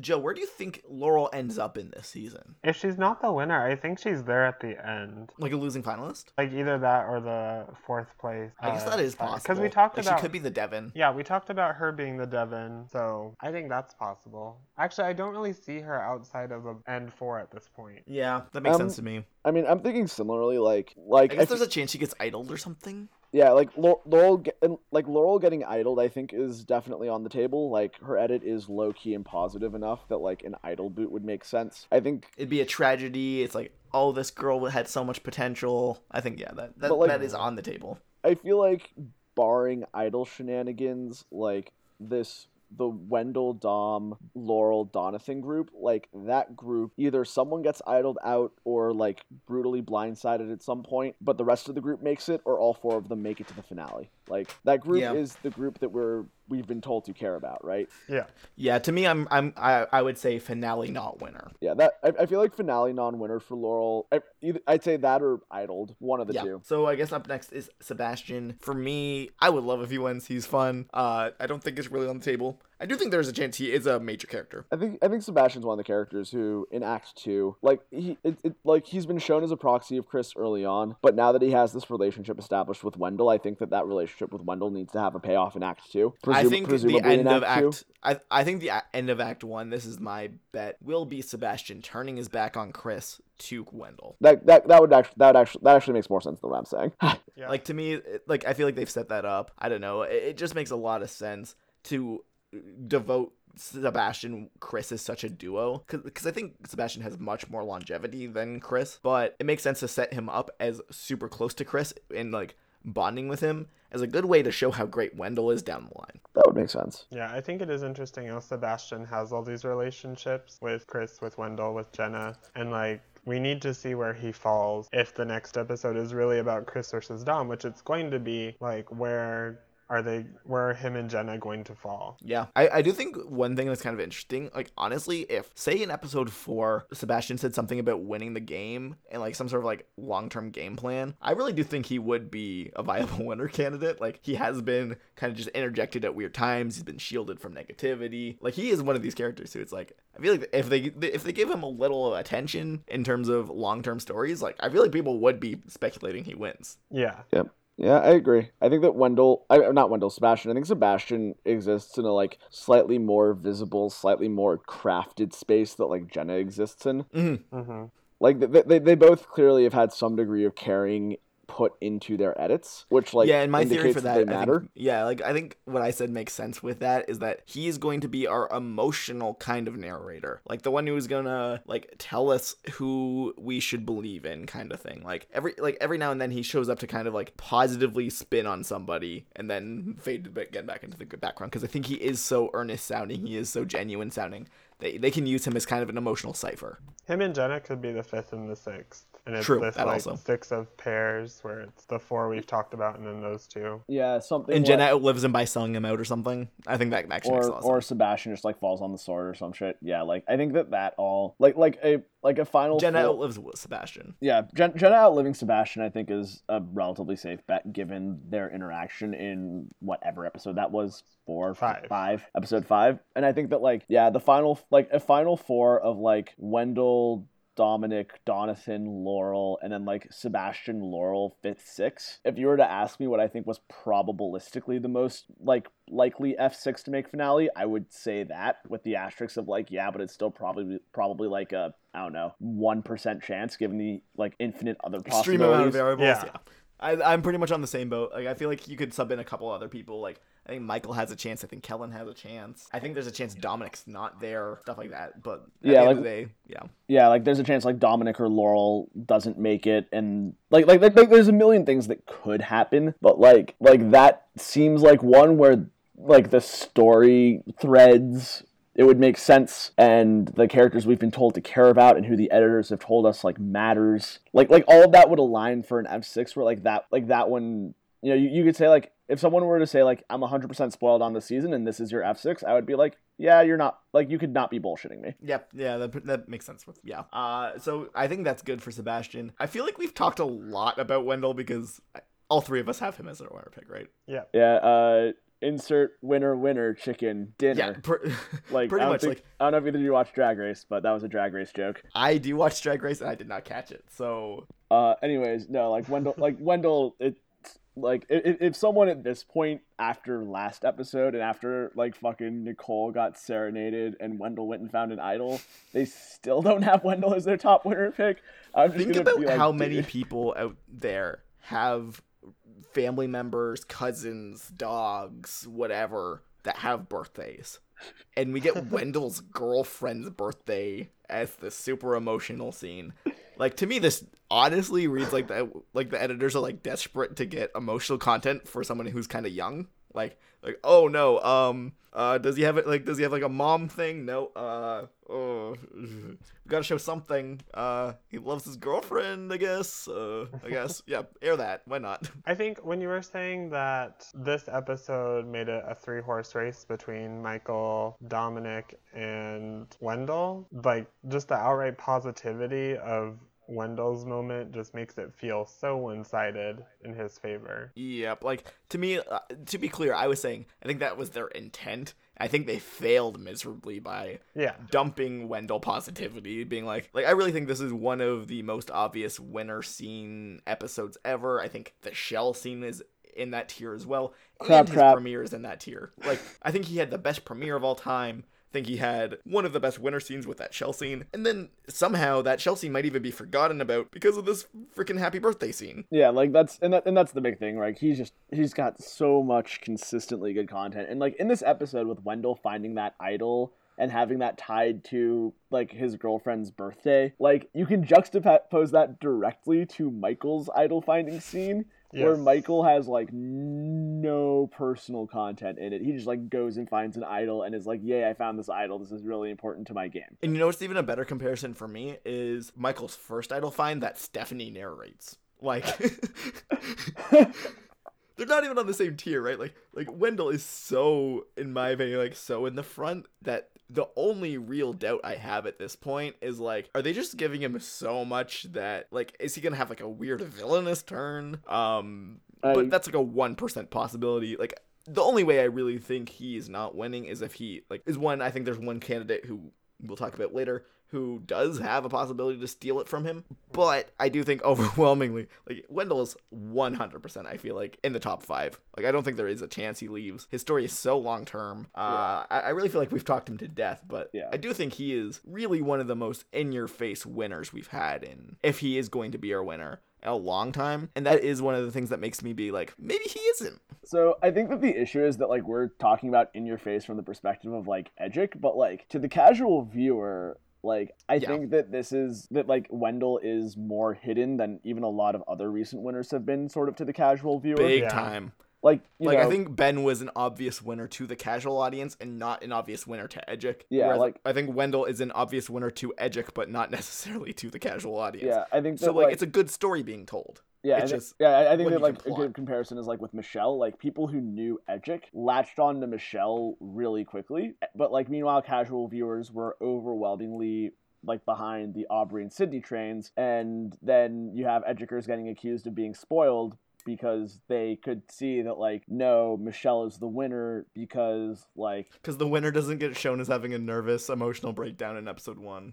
I mean, among a million other things, like Sydney's edit was super flawed. Aubrey's edit was super flawed, and Michelle's edit was, from an Edgic perspective, just, you know, really good in a season where no one else really had that after Anna went home. Yep. I think the one thing... Go ahead. Go on. No, go ahead. I think the one thing I had to say about Wendell was back in episode 3 when Navidi lost, he was like, this tribe is never going to lose. And I think this... And he also says he's gung-ho about getting rid of Angela.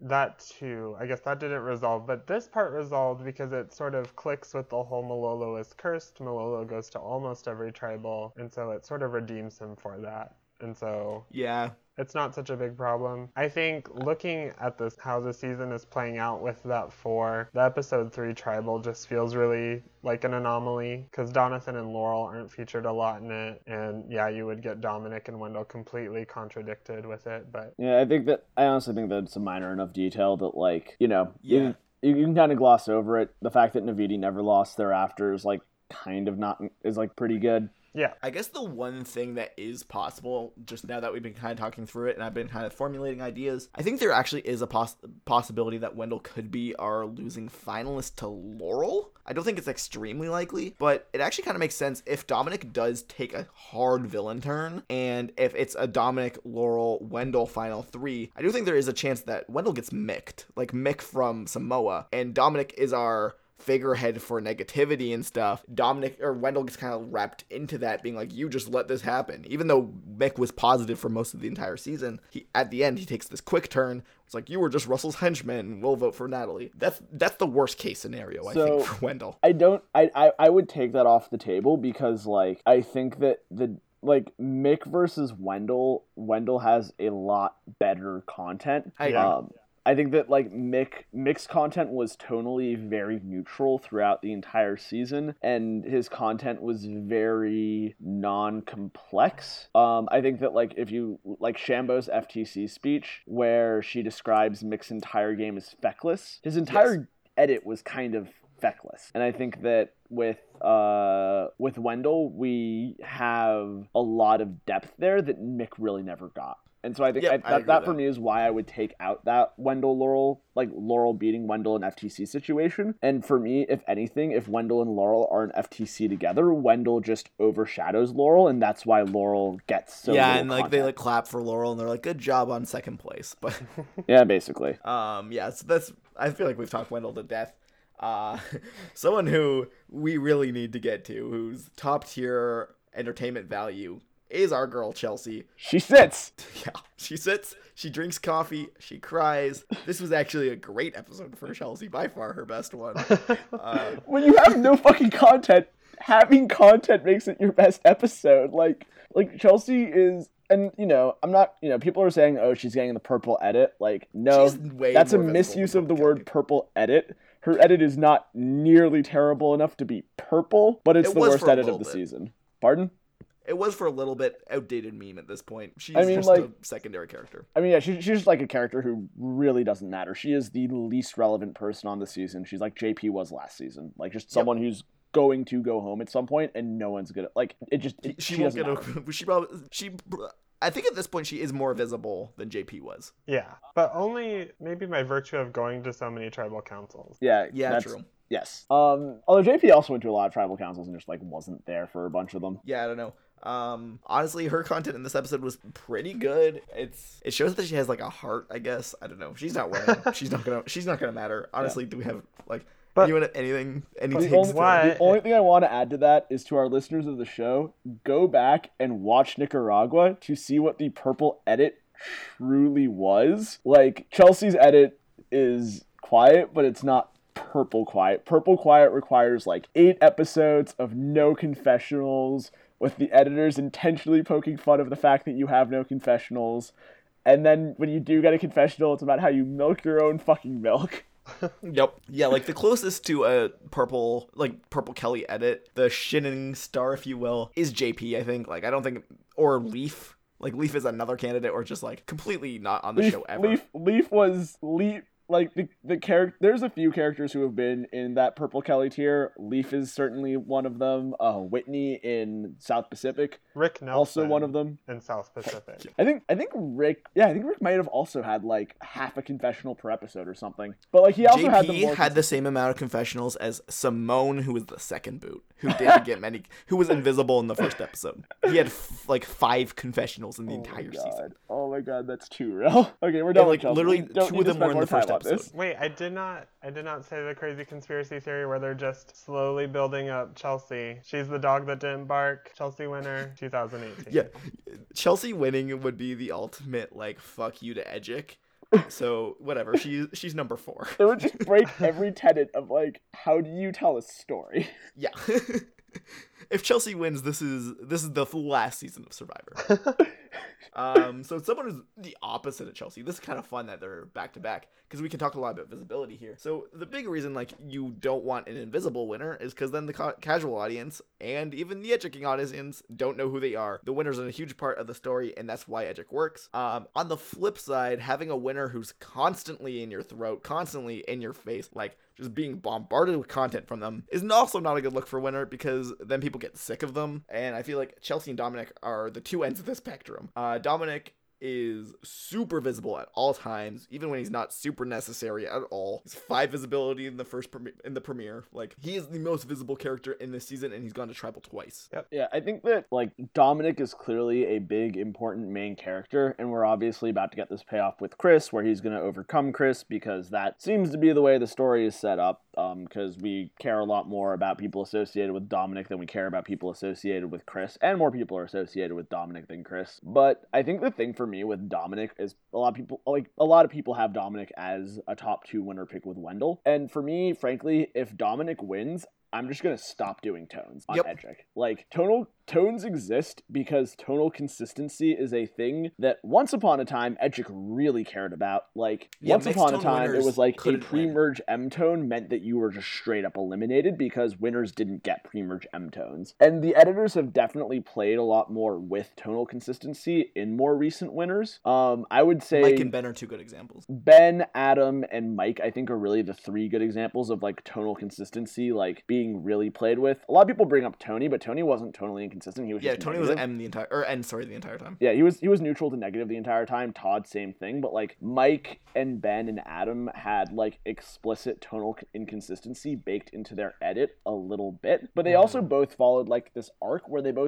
all three of them started out positive, went dipped into negative in the early merge, and then swung back positive at the end. Yeah. And Dominic has just been like from episode 1, like tonally all over the place in a way that like if he wins, just the editors no longer care. Like almost this episode's Dominic doesn't feel like the Dominic we saw in the premiere. Like this Dominic was like level-headed, like not like going all over the place looking for idols, and then the one in the premiere is doing that and like showing them to people and is paranoid. And I guess we got and that he's shown point. as super socially awkward. I think I really do think he's shown as a very unnecessarily abrasive. I feel like the fact like Wendell kind of got to dig a little bit of a dagger into him when he was talking about like Sebastian's like, you know, I really didn't know Wendell much until now when he's away from Dominic. He's so much better when he's away from Dominic. Like, I really do think like he's being positioned as this kind of negative energy and like inconsistent. Like inconsistent's a lot worse than negative. And in addition to that,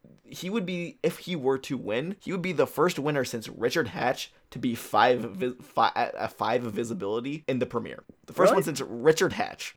Like Boston Rob was a 4. So to me, when he doesn't even go to tribal, like I don't think you can excuse that. I don't think it's a hard and fast rule that the winner can't be 5. But the fact that he didn't even go to tribal, he wasn't a decoy booty, like all these like asterisks. It's just like I think that's one of the things you do want to be careful about, because it's not like the editors make an edgic chart and then edit from that. So R5 doesn't mean anything to most people, but I think it's a good guideline that they're not going to. It does mean overexposed. Put them out there and be like, here's a person to care about the entire season when they win. Yeah, because one day, you know, they're going to give a winner a 5 visibility, and then some people are going to miss it because they're just like, a winner can't be 5. But I do think Dominic, plus the tonal inconsistency, plus this 5 visibility, plus his story, I don't think really making sense. To me, I've never really considered him a huge winner possibility. Yeah. But I also just tend to dislike this archetype. Yeah, I think I'm in agreement. He's been sitting in my charts, but never really at the top. I think I've had him second a few times, maybe. But like, I think it's just like, it's just the super tonal inconsistency. He's overexposed. If we're talking about Wendell as a like old school sort of lower key editing paradigm, like Dominic is the new one. Well, Dominic, to the old school paradigm, Dominic fits in as like the distraction. Yes. Yeah. 100%. Yeah, that's a wonderful way to put it. And if he is the winner, the rules of Edgic will have fundamentally changed. I mean, like I said, I'll just stop doing tones because, like, who gives a fuck about tones after like Dominic wins this season, right? Like, tone just no longer matters. Yep. Yeah, I think whereas like with Chelsea, if she were to win, it would just like not make sense and be really bad for Survivor as a franchise. With Dominic winning, it's like you get it, but it doesn't make good sense. It doesn't make story sense. Yeah. Like I think like with Chelsea winning, like you fundamentally just have a statement from the editors of like, we don't care about storytelling anymore. Well, I feel like if Chelsea wins, if this, in this weird hypothetical, I feel like the story from the editor's point of view is this girl is so boring, we decided to just tell the story completely around her and ignore the fact that she won. Yeah, I mean, that would have to be what it is, right? Like, I think that at the end of the day, like, the editors are telling a story, and Edgic is ultimately, like, trying to, check out the manipulation of stories. Yeah. It's a systemic, it's trying to build a systemic approach to, like, how the editors are crafting these stories. Yep. And, like Chelsea winning is, like, the editors just stop giving a shit about telling the story of the winner. Dominic winning is, like, there's been a fundamental paradigm shift in how these stories get told. Yep. Yes, exactly. Anyway, up next is Donathan. To me, he is on the table, but barely. But I do think there is a community of people who still rabidly believe in Donathan being our winner. I don't completely disagree. I mean, like, tell me I'm wrong about Wendell and I'd go to Donathan. Like, yes. That's the only other thing that really makes sense to me.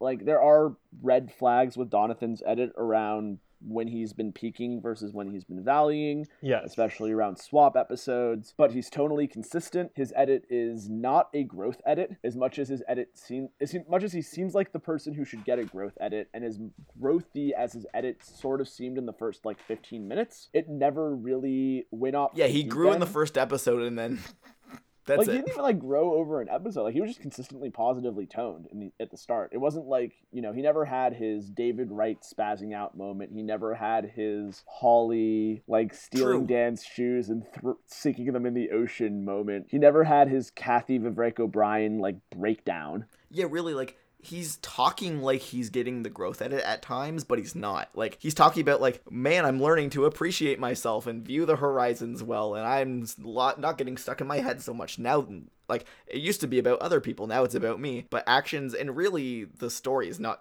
giving us that at all. Yeah, like this, like Donathan has an edit that edgically, like, frankly, if you take out 2 bad swap episodes, Donathan's edit is pretty fucking good. Yeah. You add in 2 bad swap episodes, and then you look at the fact that Wendell had 1 kind of bad swap episode and 1, like, really, really good swap episode. And Wendell's the clear front runner, but, like, I think that, an absolute discounting of Donathan seems a little premature. I do think relevant to what we're talking about with the swap episode invisibility is in episode 6, Jeff Probst says, here's the fact, the turning points are the parts where strong players shine and the weak players fade. Regardless how you're feeling right now, your odds of getting to the end are better. Brand new start to Ghost Island. And this is where Wendell breaks out and Donathan disappears. I feel like the fact that Jeff Probst, in like a really on the nose, in your face moment, talks about how the turning points like a swap are crucial for good players, and these are the moments where Donathan is crucially missing, and to me that's almost enough to eliminate him. But I do think there is something like a chance they're doing something funny. I mean, maybe. But at the same time, like Donathan's edit, it's like it looks better than everyone else's, but like Wendell still exists, and I think that it's you can kind of leave it at that. I don't think that we need to get too much more into it. Like if Wendell gets idled out, Donathan's our winner. It's just if anything happens to Wendell, Donathan's our winner. Like I would absolutely that is the way I would jump ship. But yeah, I mean, he just has like a solid edit with a few glaring weaknesses relative to the better edit, and he's still involved in the complex group that looks like it's going to take up the majority of end gamers.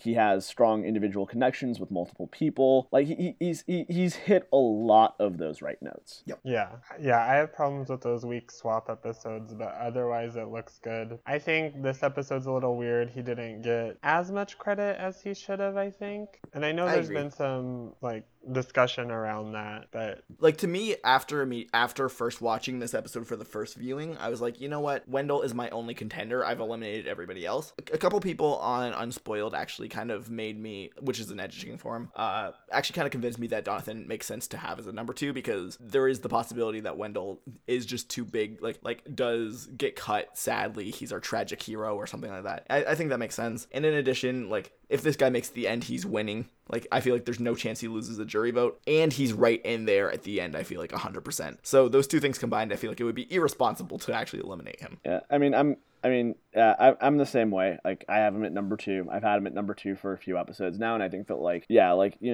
at the end of the day, like, we don't know 100% what's going to happen, and we're just trying to infer things from what we have so far, and, it's all probabilities that we're playing with, and we'll be right about some things, we'll be wrong about other things, and, if you ask me, like, with what percent certainty do I think Wendell wins, I would probably say 80 to 85%. Yeah, I'm probably at, like, 80. That other 20 to 15%, like, mostly lives in Donathan, I would do 18 Donathan, 2 Laurel. Yeah, Mike, for me, it's like similar one breakdown. Jenna somehow. And I'd have like 1% Dominic tonal consistency just no longer matters, and I'm just never writing down tones again. And I would also probably put 1% Kellen. I do think there is a weird world where she wins. I don't think it's this one. But I really don't think it's Kellen or Michael. I also hope not. Please no. Yeah, Complex Tribe Theory is my god. Kellen and Michael aren't winning. It's one of that core 4. Yeah, I keep wanting to bring back Kellen, but then I remember, like, now that she's getting literal zooms on One Bad Decision Can Haunt You Forever, I'm like, that's not a winner. I can't bring her back. Yeah, like, the only chance Kellen really has is if everyone else somehow fucks up. Like, if the story is she doesn't make one bad decision, but everyone else makes them, I guess. I don't know. That sure would be a story. And then, so I think we're good with Donathan. Yeah, finally it's Libby. I hope she comes out as a big character again. I love her. She's not winning. I don't think she's relevant to the main story. No, I think, like I said earlier, Libby has a very, like, cattle-y edit back from Fans vs. Favorites. I don't even know what her actual last name is. Finchak. Wow, you're just not a super fan, I guess. Oh, Natalie Bolton? Oh, Bolton, yeah, Bolton. Yeah. Wow, you're still just not a super fan. I'm just kidding. Yeah. She won the Inside Survivor fan favorite vote. Wow. But I did what? No, Cataly did. Oh, Cataly did? Oh, yeah. No, Cataly was a great character, but, like, I think that Libby is a very similar character in that regard, where it's like, she literally doesn't exist, and then she exists really hard for an episode, and then she goes back to, like, not existing, and, like, she'll appear again and exist really hard for another episode. And, like, that's just her edit pattern, which, like, is obviously not a winner. Your winner edit is not going to be, like, invis, CP4, invis, CP3, like, no, it goes against the nature of storytelling. Did you see Australian Survivor from this last year? I only watched most of the first season of the reboot. Okay, do you care if we... Go ahead. Okay, because, like, Tessa from that season... Yeah, she's Tessa. ...is just, like... She was For any viewers who watch first... Australian Survivor 2. Yeah. Well, it's really like Australian Survivor, like, 5 or something, but... Yeah, rebooted Australian Survivor 2. There was a character, Tessa, who just... literally went invisible, like 13 confessionals. Invisible, 13 confessionals. Yeah. Yeah. And that's like Libby. So like she's a fun character. I think that she's like, you know, kind of similar to Des, kind of similar to Chelsea, you know, not necessarily Jenna, but maybe in that space that Jenna sort of almost occupies. Like she's someone who just like kind of got lost in the narrative of what happened and who ultimately won. Mm-hmm. Mm-hmm. But like they still decide to just periodically show her because she's they clearly like her and she's good TV. And she's like, and when she pops up, she adds to the story, right? Like she made that Morgan Boot episode more compelling. Yeah. Yeah, 100%. So yeah, that's everybody. Bradley. I feel like we talked about Bradley. Do we have anything else to add about Bradley? I feel like a lot of our he was a good pre-merge villain. May he rest in peace. Rest in peace. Good old school villain. Please come back. It's really hard not being a dick, guys. Do you guys want to see him back? I think I do. Yes, but I want to see like all these people back. I want to see a lot of them back. Yeah. It's sort of getting to the point. I think that like casting has gotten deep enough where like on a lot of seasons, like this season, Triple H, not as much wrong, but like there's just like so like casting has gotten so solid where like, you know, this season there's maybe like 2 casting duds, whereas for like a good chunk of this show's run, like half the cast was not good. Yeah. It's at the point where it's like, yeah, like all of these people are people who like I would be upset if they didn't come back, but if I'm also thinking of like people from the past like even 4 all newbie seasons that I'd want to see back again, I don't think Bradley's in that top half. That's probably fair. Like I would be happy to see him and I would be reminded, but when it comes to like a second chance or something, he's not gonna be somebody who I'm like, oh, I hope Bradley's on here. Yeah, like there's a lot of other people I would vote over Bradley from recent seasons, but he's not someone like, say, I don't know, Brad Culpepper or Caleb or something. Brad Culpepper I was actually happy Brad I was back. fine with. Caleb is the good example where it's just like, why? Oh my god. Yeah, like Brad. Although I would say based off of 1.0 performance, Brad maybe didn't deserve a 2.0 chance. Neither did Sarah. Neither did Troyzan. But I think that Sarah and Brad came back and brought pretty good TV, and Troyzan brought memes. So yeah. So I guess that's whatever. That's good enough for Bradley. So let's just go through quick who each person thinks is going to be the merge boot. I'm going to go with Angela. How about you, Joe? I'm going to pass for now while I think real quick. I'm just not so sure on Angela. Okay. I'm going to say, like, I would say I'm split between Angela, Chris, with like a 10% side bet that it's actually like Libby. Okay, cool. Yeah. But I think that like Angela, Chris, maybe even like 10%. Maybe that side bet's like 10% like Libby or Kellen. But I think that Angela or Chris I don't see how this story makes sense if it's not one of the 2 of them. Yeah, I think that's where it would end. I mean, I have all sorts of crazy theories. I'm like, what if this season just completely throws us a curveball and Wendell goes? Like, that would be incredible. Like what if storytelling just stops making sense? Is like yeah, that's a possibility that storytelling just stops making sense, but like I feel like the payoff just has to be there that Chris's immediate proxy goes home. Yeah, I mean, anyways, yeah, like, and I think we all have the same winner board, right? It's Wendell, Donathan. I have Wendell, Laurel. Wendell, Laurel, okay, yeah. I have Wendell, Donathan, Laurel, Dominic. I just have Wendell, Dominic, or Wendell, Donathan. I try to play the fun game of eliminating people as fast as I can, which got me in a lot of trouble last season. Should have rode the bandwagon harder. Yeah, as someone who was on that bandwagon very early. Mm-hmm. Yes. Yes, but he is also like your type. Okay. Oh my god, I mean Ben is one of my favorite like new survivors from like post 30. Like Ben was great TV. For me, he's on the other end of the spectrum. I'm like, oh, I know what this guy's story is gonna be. I already know all his content. Please don't let him win. I mean, like, yeah, okay, fine. Yeah, okay, fine. The, like, ex-Marine doing better for his family life story, like, okay, fine. That's not the most, like, unique personal story. And actually, this actually sounds really fucking bitchy. But, like, I think what I liked about Ben wasn't the ex-Marine stuff. It wasn't the being out there for his family. What I liked about Ben... Pardon? It was the secret agent stuff. That was fun. I mean, the secret agent stuff was fun, but, like, even outside of the gameplay stuff, what I liked about Ben was his energy and, like, his enthusiasm. His ferocity that transcended the game. Exactly. I mean, yes, but, like, that was, for me, the fun thing to watch was, like, Ben got to that game, and he turned on, and he was just, like, such a fucking, like, high-energy, enthusiastic machine who just, like, looked like he was having fun playing this game and was just going to keep playing it super hard. And I think that a lot of why I liked Ben is that, like, if I were on Survivor, like, you know, Ben's strategic missteps are not a thing I would like to imitate, but Ben's, like, enthusiasm, high energy, constant effort, and sort of, like, I'm not fucking giving up attitude are things that I would absolutely love to replicate. To conclude for us, well, thank you to Matt. Our website is thewinnersedit.wordpress.com. There's a contact form there if you want to email us your feedback. Otherwise, you can email us directly at thewinneredit@gmail.com. If you want, you can leave a review on iTunes. That seems to be the way for podcasts to get noticed. If you have friends who watch Survivor with you, or you talk to them about Survivor, maybe tell them about us if you're listening and they might be interested in that. Word of mouth is always great.